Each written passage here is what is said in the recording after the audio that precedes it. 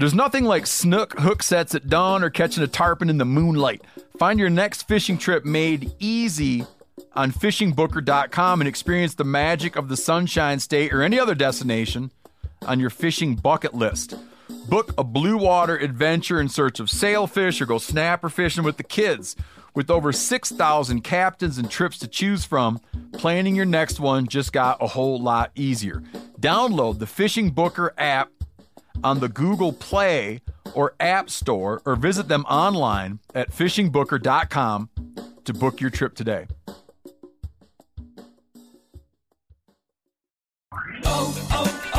O'Reilly! You need parts? O'Reilly Auto Parts has parts. Need them fast? We've got fast. No matter what you need, we have thousands of professional parts people doing their part to make sure you have it.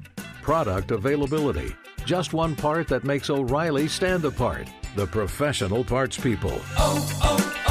O'Reilly Auto Parts.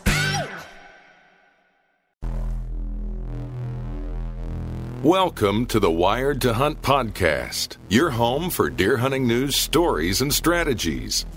And now, your host, Mark Kenyon.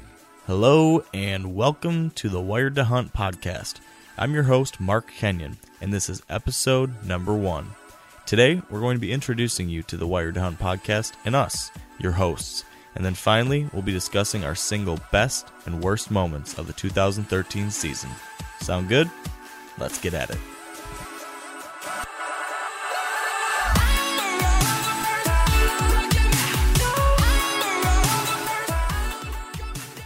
All right, so joining me today, as always, is my co-host, the one and only Dan Johnson, also known as Dallas Fort Worth. How's it going, bud?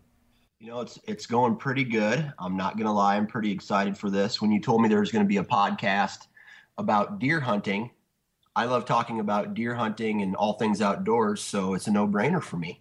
That's good to hear. I'm right in the same boat as you too. Pretty pumped. So that said, since this is our first podcast, I'm thinking we ought to get right into it. So as I mentioned at the top, I want to do 3 things today. First, introduce the listeners to, what the Wired Hunt podcast is going to be about. Secondly, introduce them to you and me. And then I wanted to cover the single best and worst moments of our 2013 season. So what do you think about that? I think I have a lot more bad things about my 2013 season than I do good things, but here goes nothing. Good. This might be a whole lot of bad things to talk about then too, because I had one of those seasons as well, but what can you do? So first off, for everyone out there, I want to give you all a quick intro on what this podcast is all about. So if you're not familiar already, I run wiredtohunt.com. It's one of the largest deer hunting blogs out there, and every day of the week, we're posting new articles, videos, and stories that are focused, solely on those things that whitetail addicts are all about. So that's what we're going to do here on the podcast. We're going to talk about whitetails, we're going to talk about strategy, share stories, talk about our successes and our failures, and kind of everything in between. And then on top of that, we're going to be bringing some of the best whitetail minds from across the country onto the show to share what's going on with them as well. So I think that's the plan for the show moving forward. Dallas, do you think there's anything else that we should warn the listeners about in the future? By no means am I a professional anything, so don't take whatever I say to the bank. As far as tips are concerned, man, I'm open ears. I need as many tips about whitetail hunting as I can get. Well, that's a perfect segue, because next I also wanted to talk a little bit about who you and I are. So a quick background on me. I am the founder of WiredHunt.com. I'm 26 years old, and like Dallas here, I'm addicted to whitetails. I've been hunting pretty much as long as I can remember. I've hunted across most of the Midwest states, Michigan, Ohio, Iowa, Illinois, etc. And I've killed a few nice bucks, but kind of similar to Dallas, I've screwed up probably more than I've ever had any success. So I've definitely got plenty to learn too. In addition to running the website, I also write for different publications like North American Whitetail, Deer and Deer Hunting, and Quality Whitetails. So that's kind of my shtick right now. It's a lot of fun, and it's what I love to do. Now, all that said, a little fun fact here, and something that usually surprises people, is that my two favorite kinds of music are country and electronic dance music. So I don't know. That's a large gamut you run there. It is. People give me a hard time because during the rut, I actually have a CD mixtape that I call the Rut and Rave Mix. And it gets me pretty pumped up to head out there and hunt in November. So I might need to borrow that sometime. It's pretty good. But what's your story, Dallas? Well, I am 33 years old. I am married. I have a daughter who just turned 1, and she is 100% in control of my life. And that's a good thing and a bad thing, I guess you'd say. But she rules the roost, so to speak. I work for a company that helps build websites. And other than that, I lost my right index finger in a horrible industrial accident in 2005 in Atlanta, Georgia. And maybe someday I will be able to share that story on the podcast. But we're all interested. Like Mark, yeah, for sure. But like Mark, I love the outdoors, hiking, anything that has to do with the outdoors. And my favorite color is baby blue. Baby blue, it's a good choice. I'm more of a green guy, but blue comes into a close second. That's good. That's good. Yeah. All right. So maybe by episode 5 or 6, we'll get a little more about the finger story. Yeah, it might even be a 2-parter because it just depends on how I feel that day. Depends on how detailed I get with the story. All right. Well, we're waiting with bated breath. That's for sure. I don't even know if I know the real story, Dan. I've heard different things, but I don't know if I know the real deal.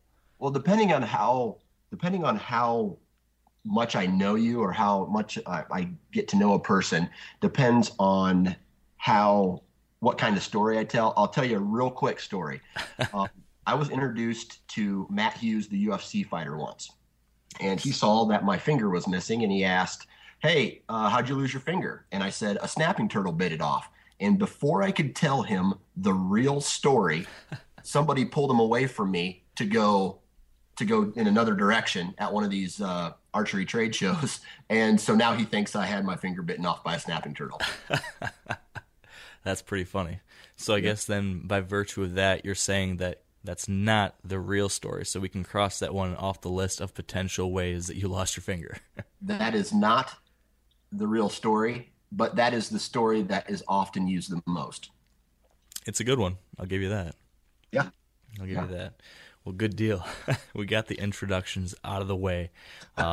So let's jump right into the meat of what the Wired Hunt podcast is all about, and that's whitetails. So today I really wanted to kick things off by talking about our best and worst moments from last season. I think we both, knowing what I know, we both had an interesting season with lots of ups and downs. So I was hoping maybe that, Dan, you could kick us off talking about, the worst moment of your 2013 season, and then maybe something you learned from that. And then I'll share my story as well after that. Well, I tell you what, I had a really rough 2013 season. Most of it was spent bouncing around probably a 25-acre bedding area, chasing 3 different shooters, one upwards of mid-170s. Wow. Now, long story short, my vacation came to an end, and I usually take 2 weeks. This week I had to take 1 week, and then I had to go on a business trip for the second week of the rut. Now, the worst part was I got the opportunity to go an extra weekend. My wife let me go for one extra weekend after the rut was over when I got back November 24th. It was a real cold morning. I get up in my tree stand, and it was one of those mornings where no wind, crisp, cold, frost on everything, so you could hear what seemed like miles. Love it. And I did a short rattling sequence. About 5-10 minutes later, I hear a crunch, crunch, crunch, crunch, crunch. I look over to my right, and there's a 160, 165 class buck walking right towards me. And I like to film my hunts, so I tried to get him on camera, and I let him walk through 2 of my shooting lanes at 5 yards just to try to get him on camera. And by that time, I still didn't have my bow in my hand. He walks off to about 22 yards, and he's hard quartering away. I finally get the bow. I draw back. I shoot him, and he does one of those real hard kicks, that pretty much lets you know that deer's dead. Right, that mule kick. You love that. The old mule kick, yep. 5 minutes later, 10 minutes later, I get down. I walk to the impact site. No blood, no arrow. Me and another guy walked for 2 days straight, gridding the same property that me and you hunted the other weekend, shed hunted the other weekend. Yep. And we found nothing, and it tore me up. Ugh. Yeah. That is the worst. Yeah. So I think about that deer every single day, and after the gun season is over, or after the hunting season in general is over, I take corn and I dump it out on some of my hunting properties to see what deer made it through the season. And he hadn't shown back up yet. So I have a feeling he's dead somewhere, and I just haven't found him yet. I remember when you posted that on Facebook last fall, and I just felt for it. I know what an awful feeling that is. So it's funny you mentioned that it was on November 24th, because I was actually hunting in southern Ohio on that same day, and it was a great day for me too. At least, condition wise, I remember, just like you said, crisp, cool, and I actually rattled in like 150 class that day too. So it's kind of funny now that I realize that's the same day. Yeah.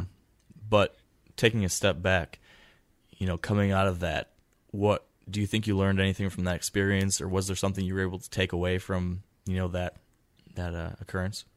Yeah. The way I look at it is, if you're going to do hunting and you're going to do filming at the same time, you have to be prepared for failure, because I know a lot of guys out there who will go and try to film their own hunts, one man, one camera. And it's impossible, because no matter what you plan for, that deer is going to come from an angle where you're not ready. And honestly, it's made me question a little bit, do I really want to continue filming my hunts? Because not only did I wound the deer, it would have been by far the biggest deer I've ever shot. So it kind of eats at me a little bit from more than one direction. I feel horrible that I wounded the deer, but I have to ask myself, where are my priorities? Do I want to get the deer on camera, or do I want to have the deer, dead at the end of a blood trail? Yeah, I can definitely relate to that question, trying to weigh the benefits. I do exactly what you talked about, filming my hunts myself, so just me and just my camera, and it is, like you said, it's nearly impossible. It's a royal pain in the butt trying to deal with all that camera gear and everything while you're trying to hunt and get set up. But the one thing that keeps bringing me back to it, though, is, the day after or something, when you see a great deer and you get to relive that experience on film and watch it again and show your friends. I just love that so much. It keeps on bringing me back to it, but I can definitely relate to the challenge, that's for sure. And I actually, the last 2 years, I have tried to self-film a kill. Both times I got the kill, but I wasn't able to get it on film. So I still haven't really pulled it off, but maybe this year. We'll see. Yeah, it's definitely difficult. That's the truth.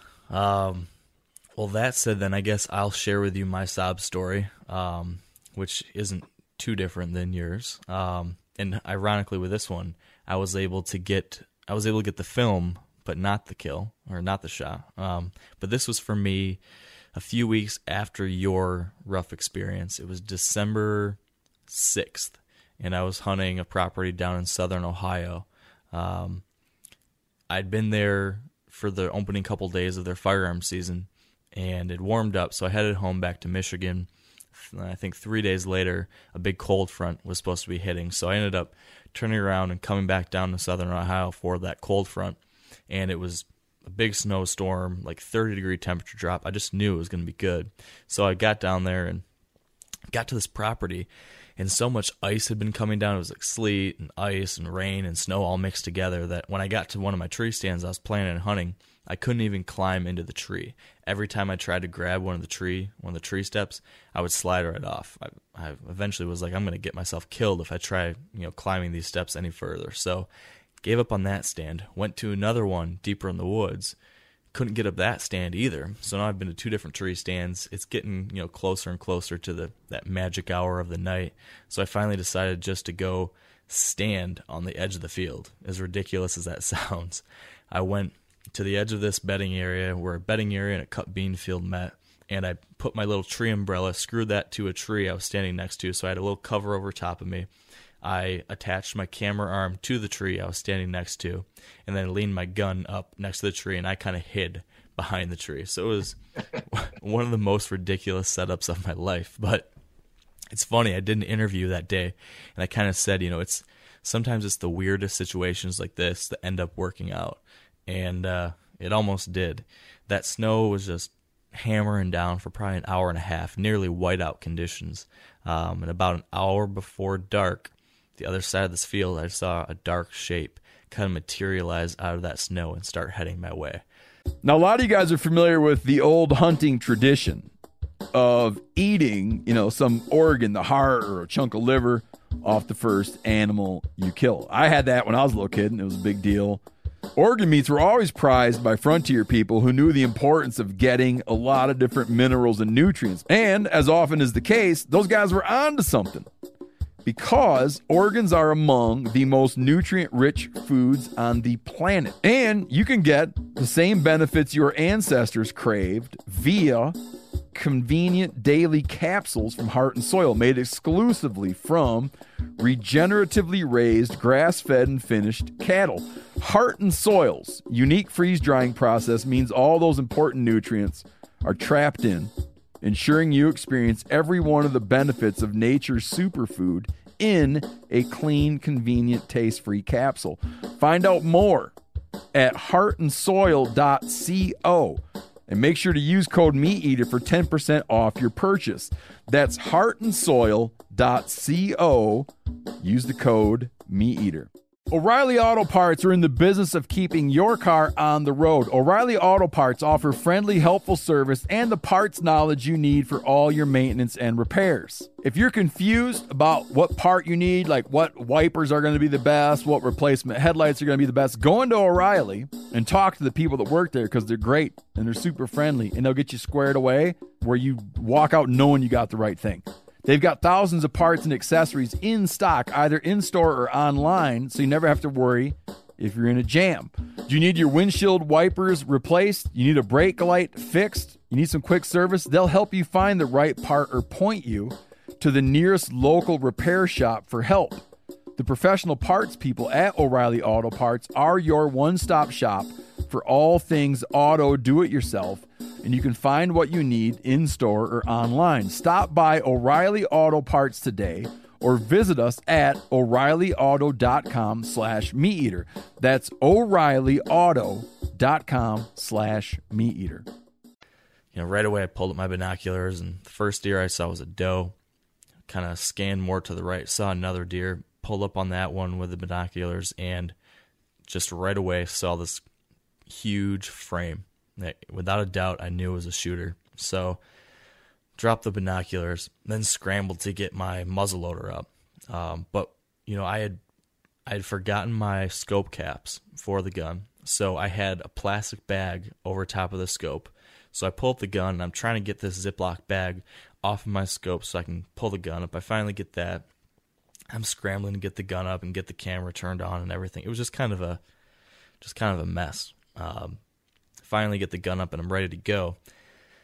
And I try to get my rangefinder, and I remembered that I wasn't able to find my rangefinder that day. I looked all over the place, couldn't find it. So here I am, kind of scrambling on the ground. This deer is approaching across this field, and I can't range him, so I don't know how far away he is. But he seems close enough. Now, I had sighted in this gun. It was a new muzzleloader I had just bought a few weeks beforehand. I'd sighted it in at about 100 yards, so I figured I'd be safe out to 150. Unfortunately, wasn't able to range this deer. So long story short, I pulled up, he stopped, I took a shot, and he just stood there and didn't move, just looked around. Instantly, I knew I'd missed. I was fuming, I guess would be the only way to describe it. But I scrambled. He was still standing there, so I scrambled now to reload. So I'm stuffing more pellets down my muzzleloader, putting a sabot down. Got another load in. This time I pull up again. He's still standing right there where he was originally. I assume this was around 100 some yards, maybe a little further. This time I remember I took my time a lot more. I rested the muzzleloader against the tree, which I'm pretty sure I did the first time, but I guess I can't remember for sure. But had the gun rested against the tree I was standing next to. Really took my time on this shot. Put it right behind his shoulder and squeezed that trigger, and same darn thing happened again. He just stood there. And I unbelievably had missed this buck, this great big, what turned out to be a really big 8-pointer that we had a lot of pictures of on that property.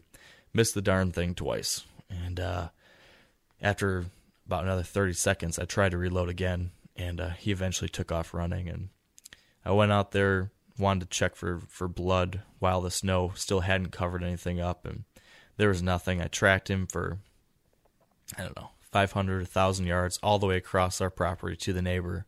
And I could see his tracks just fine, but not a drop of blood, nothing. So I completely biffed it on that deer twice in a row. And this was after, hunting all season, having lots of close calls, but nothing close enough. I think I had like 7 or 8 really close calls on good deer this fall, leading up to this point, but I just couldn't pull it off. So when the opportunity finally presented itself and I missed and kind of blew that opportunity, it was kind of crushing, I guess would be the only way to describe it. So that was definitely my low point, I would say. Well, you know what they say, if you've never missed a deer, then you haven't been hunting long enough. So, those things definitely happen, man. I've missed deer. I've wounded, the shipwreck story. Oh yeah. That's a story we'll have to dive into more detail at some point for sure. Yeah, for sure. But what can you do? It's part of hunting. All you can do is prepare as best as possible, practice, and sometimes things don't go as you would have liked. But I guess on that same point, when it comes to lessons learned, I did make a couple mistakes here. Number one, I hadn't shot this muzzleloader out to longer ranges than 100 yards before. So I just kind of assumed it would be okay. That was a mistake. I should have, shot this gun out to 150 or further just to better understand, how that bullet might drop at longer ranges. I wish I had done that. I would have, known a little better if I should have taken that shot or not. Even though I didn't have that rangefinder, which is kind of a ridiculous story. I later found out that later that evening, I realized that the rangefinder that I couldn't find in my truck or my box or anything, it was just tucked in the pocket of my bibs that I was wearing the whole time out there. I got 1,000 stories for you. I mean, release, rangefinder, you name it. If you need it for a hunt, I've left it in a truck or what I thought, and it was in one of my pockets. So I definitely feel you there. Yeah. I guess maybe we're not the sharpest tools in the shed. That's a fact. Yeah. But so I wish I'd had that rangefinder, but again, I should have known how my gun would have shot a little better than that. And then secondly, I think I just needed to slow down a little more. My assumption is that I shot underneath that buck. I paced off the distance and ended up being a little over 150 yards. But with all the snow, it was just really tough to see and really get a good idea of how far away he was. But regardless of that, I still know that first shot definitely was rushed. So for me, I'm constantly trying to find ways just to slow myself down in that moment because I have the tendency to just kind of go in this zone. I almost black out, at least my natural tendency in years past is just when the shot comes, my body just kind of takes over, and my mind sometimes turns off. So I've been working the past few years trying to control that a little bit better, and I just need to continue to improve that process, I think. So I think that's really what I took from this. Yeah, I can definitely relate to you there, man. I turn on to autopilot when the shot comes. Yep, and I think that's probably for most people. I think each one of us just has to find that different system of sorts to overcome that. So it's a work in progress, right? That's a fact, man. Always learning. That's the truth. So how about we move on to maybe a happier topic, being the best part of our 2013 season. Do you want to kick off with that one too? Yep, sounds good, man. All right, so although my year did not end in a kill, or any kill for that matter, because I didn't even get a doe this year, but I hunt a couple properties where access is very important, and a couple pinch points where you have to. It has to be the right wind to even hunt this area. Well, I've been going at a specific area, and I mentioned earlier, bouncing around in this 25-acre little bedding area along a creek system, and I've been walking in for years, and I've seen plenty of deer, but nothing, would come into shooting range. Well, we had an odd wind, and it was one of the last days of my hunt, so we kind of threw a Hail Mary, and we walk into down this little washout into a bigger creek, walk up the creek, climb a bank to the edge of this field where we didn't think at the time the deer were bedding, but they were bedding there the entire season. And my other access route that I had been taking to get into this point, my scent would blow into this grass field, and they smelled me coming every day. Jeez. That I hunted in that timber. So what I walked away with was a better understanding for my property and being able to find a new access point to hunt the same area, and probably next year have a little bit better success in that area because of that access route. So learning the property, and it's just kind of clicks, it's just like, boom, no wonder I haven't been seeing anything, in this area, or at least having it close enough to shoot. Wow. Because my scent was blown into this CRP field every day I walked in there. And I walked through it in early summer, and it was so thick. Again, we keep coming back to the word assume. I assumed they wouldn't be in there, but man, when it comes to hunting, you can't assume anything. And that is the truth.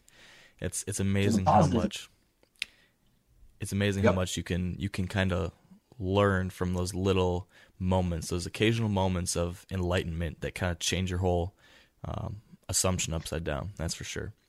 Yeah, it made me feel stupid for a second, but I'll tell you right now, this little strip of timber, since the day I found out about this. So anyway, I walk up this bank, I set up a tree stand, and as I'm setting up the final, because I do a lot of run and gunning, I set up my tree stand, and before I pull my bow up, I glass out into this field, and there's the probably 175 class buck standing right over top of a doe, and I sat there for all day long watching him fight off bucks coming from the opposite direction because my scent wasn't there. So the deer never came by, the shooter, but now I know where I need to be for next year. Heck yeah, that's awesome to be able to see that, especially that like tangible proof of the fact that you got it right that time. That's pretty cool. Now, what about your access route? Have you figured out a new access route that's going to be able to get you in there more consistently in a stealthy way that you could share with us what that looks like, or are you still working on perfecting that? No, I mean, it's pretty simple. I mean, the reason I was able to get to it this year was because, we had a real dry summer, so the creeks were real low, and I was able to walk a creek bed to this hunting spot. Now, if I'm going to have to find a different access route to this place if the water's high, because there's literally no other way. It's on a peninsula, and there's these two strips of timber that come to a portion of the creek bank where it's washed away, and the deer will go from one strip of timber to the other strip of timber, and they'll expose themselves just for that one crossing where there's no timber and where there's that washout. And that's where I set up, and that's where a lot of does and younger bucks were cruising. It's just a bunch of washouts and creek systems that I use. They're lower points, so you can't see if a deer was in the field or in the grass, they wouldn't be able to see me because I'm way lower than the actual ground level. Right. Yeah, love those creeks that you can walk in to get access. Those are just perfect ways to get into a stand. There's even a couple of spots where the water's too high for me to wade through over in some of the areas that I hunt, but I've actually thought about getting a little kayak or something just to take that creek right into my stand with a little boat or kayak or something. That I think it'd work pretty well. Yeah. So needless to say, I am definitely excited to, June, July this year, get out there, hang a stand, get it trimmed out, and hopefully the game plan presents itself. But as we all know, game plans change, and they can change fast during the rut. That's the truth. Now, do you know anything about that 170? Did you hear from anyone if they took him, or could he possibly be still around? No, it's hard to tell. I hunt in an area where it's a lot of, and what I'll say, old time hunters. So if they shot a 200 inch, they wouldn't tell anybody. Right. They would, it's kind of funny. I gain access. I don't own any property. I don't lease any property. All the property that I hunt is private ground where I've knocked on doors and asked permission. And I've, built these relationships with these landowners to, hunt their properties. Now, it's funny when I go looking for a new property, I'll knock on the front door and they open it to say hello, and you'll be surprised how many giants are hanging on the walls of these farmers' houses that they've killed over the years. Yeah. Or one time a farmer took me out to his machine shed and said, I think we got some deer here. Shows me a 55-gallon drum full of shed antlers over the years that he's found. And the one on top is probably an 80-inch 5-point side. Oh, my gosh. Every year he found them as he's plowing. He picks them up and throws them in this barrel. So that's crazy. There's so many of these guys, they just don't care about it too. It's just another deer, and they wouldn't even think that it'd be a big deal like it would be to us. Now, a lot of you guys are familiar with the old hunting tradition of eating, some organ, the heart or a chunk of liver off the first animal you kill. I had that when I was a little kid, and it was a big deal. Organ meats were always prized by frontier people who knew the importance of getting a lot of different minerals and nutrients. And as often is the case, those guys were onto something, because organs are among the most nutrient-rich foods on the planet. And you can get the same benefits your ancestors craved via convenient daily capsules from Heart and Soil, made exclusively from regeneratively raised, grass-fed, and finished cattle. Heart and Soil's unique freeze-drying process means all those important nutrients are trapped in, ensuring you experience every one of the benefits of nature's superfood in a clean, convenient, taste-free capsule. Find out more at heartandsoil.co. And make sure to use code MeatEater for 10% off your purchase. That's heartandsoil.co. Use the code MeatEater. O'Reilly Auto Parts are in the business of keeping your car on the road. O'Reilly Auto Parts offer friendly, helpful service and the parts knowledge you need for all your maintenance and repairs. If you're confused about what part you need, like what wipers are going to be the best, what replacement headlights are going to be the best, go into O'Reilly and talk to the people that work there, because they're great and they're super friendly, and they'll get you squared away where you walk out knowing you got the right thing. They've got thousands of parts and accessories in stock, either in-store or online, so you never have to worry if you're in a jam. Do you need your windshield wipers replaced? You need a brake light fixed? You need some quick service? They'll help you find the right part or point you to the nearest local repair shop for help. The professional parts people at O'Reilly Auto Parts are your one-stop shop for all things auto do-it-yourself, and you can find what you need in-store or online. Stop by O'Reilly Auto Parts today or visit us at O'ReillyAuto.com/MeatEater. That's O'ReillyAuto.com/MeatEater. Yeah, and these guys, it's all about crops. So, they hunt because they have time during the winter, but during the fall it's harvest season, and they don't even care about hunting because they got other work to do. But, coming back to the positives of the season is I am a true believer that any time spent out in the woods, whether you see a deer or not, is a positive thing, because I sit in a cubicle for 40 hours a week, and probably just like the rest of the hunters out there, maybe I don't like my job all the way. So when it's time to just go out and unplug for a while, man, that's the best feeling in the world. Absolutely. That's so true. And you're really good at this whole segue thing, Dan, because that perfectly segues in to the story I wanted to share. Perfect. So thanks for that. Let's hear it. So I 100% agree with you that those moments out hunting are so great, regardless of whether you see a deer or kill a deer. But sometimes I let a part of me forget that. I sometimes put a lot of pressure on myself to get a deer or to get the film or whatever it might be, with the website and everything. I kind of feel this pressure that I need to quote unquote produce, which is a mistake, because that ends up, making me enjoy some of my time in the woods less than I really should be, and kind of getting my priorities messed up. So that said, as I kind of alluded to earlier, I had a season, a couple months of my season where I just had all these close encounters, but just little things kept going wrong all on the way.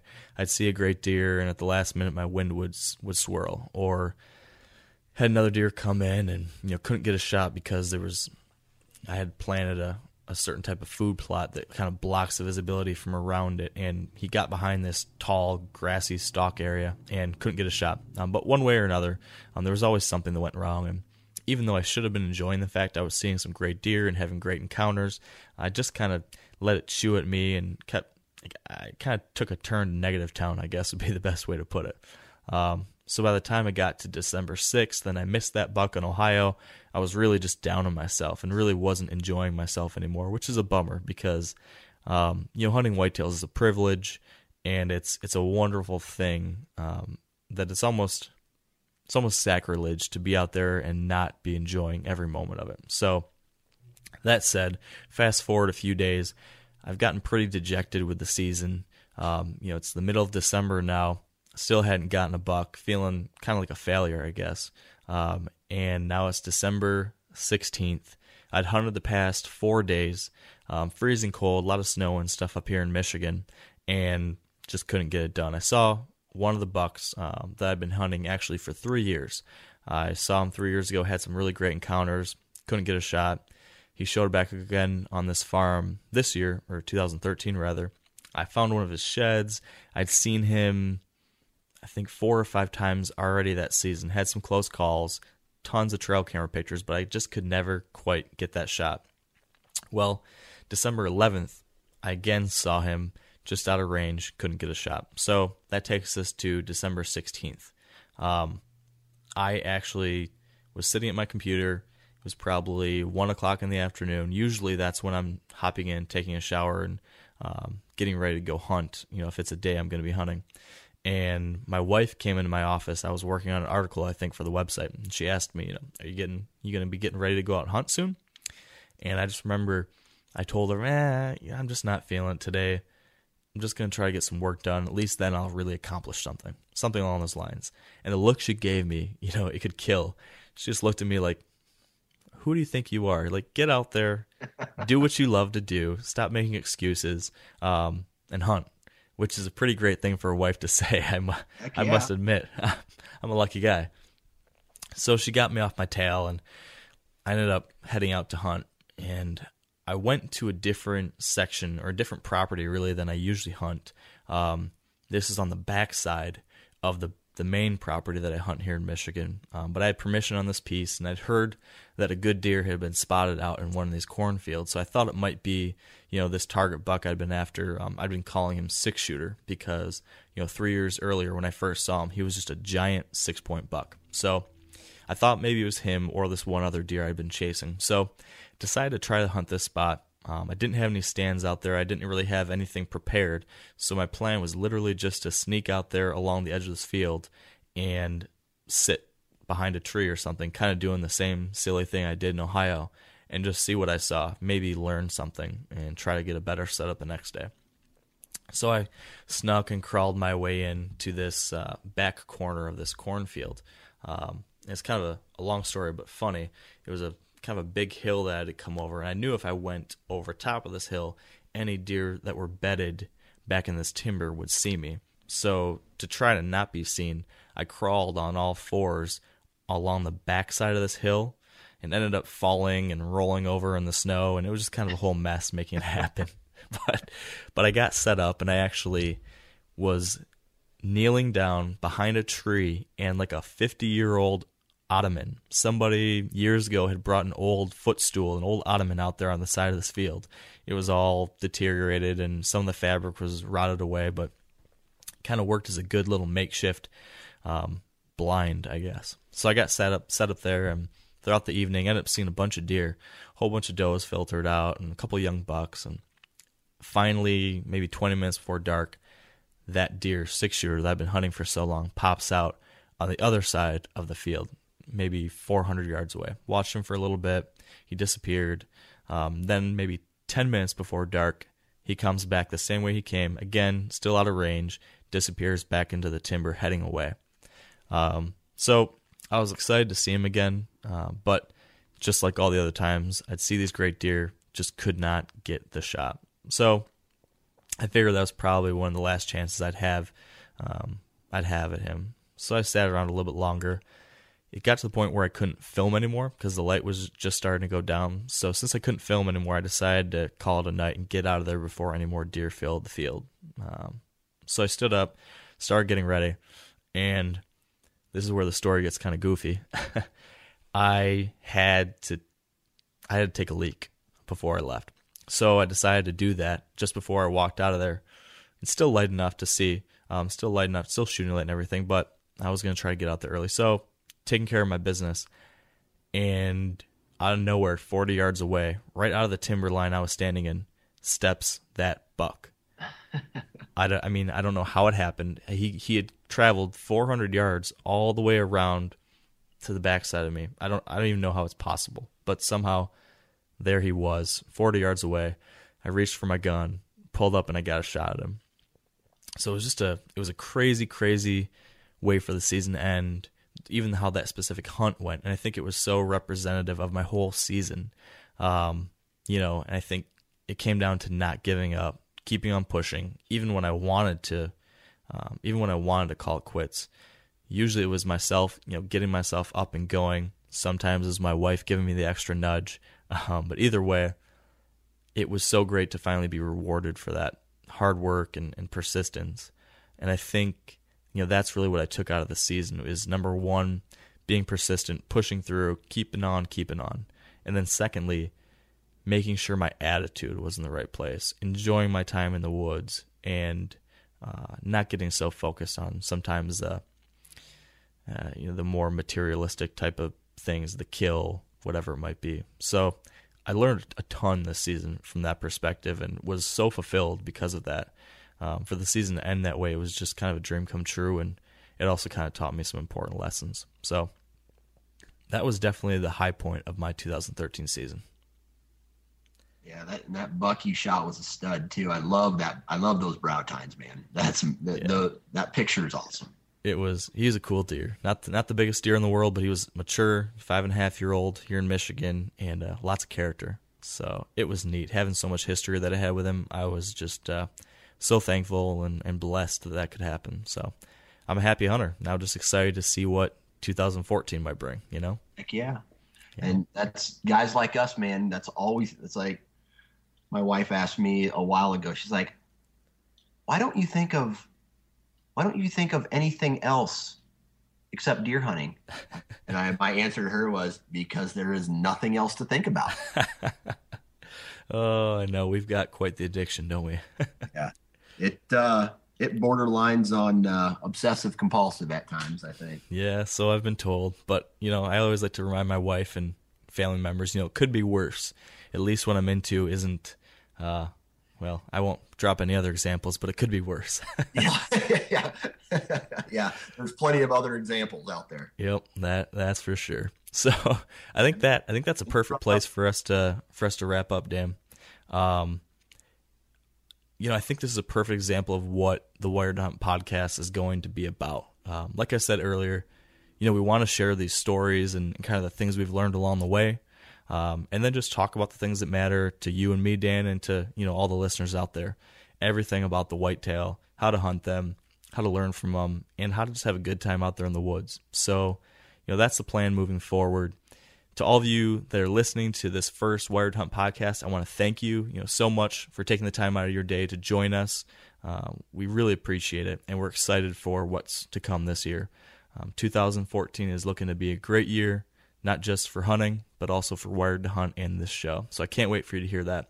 That said, be sure to visit wiredhunt.com/episode1, where we're going to be posting a few notes from today's episode, including a link to the film from that hunt where I killed 6-shooter. So you can take a look at that film if you haven't seen it already. And then also, if you haven't already, be sure to sign up for our Whitetail Fix newsletter. There's a gray box on the right-hand side of the website where you can sign up to get updates from us and our free guide to the top 10 must-have resources for the whitetail addict. Some pretty good stuff. So until next time, thank you, Dan, for being with us here. We're excited to be continuing to do this in the coming weeks.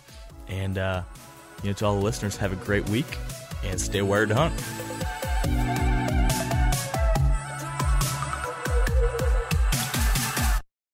I'm sure a lot of you guys remember the old ceremonial hunting tradition of eating the heart out of the first animal you kill. Meat from those organs are among the most nutrient-rich foods on the planet.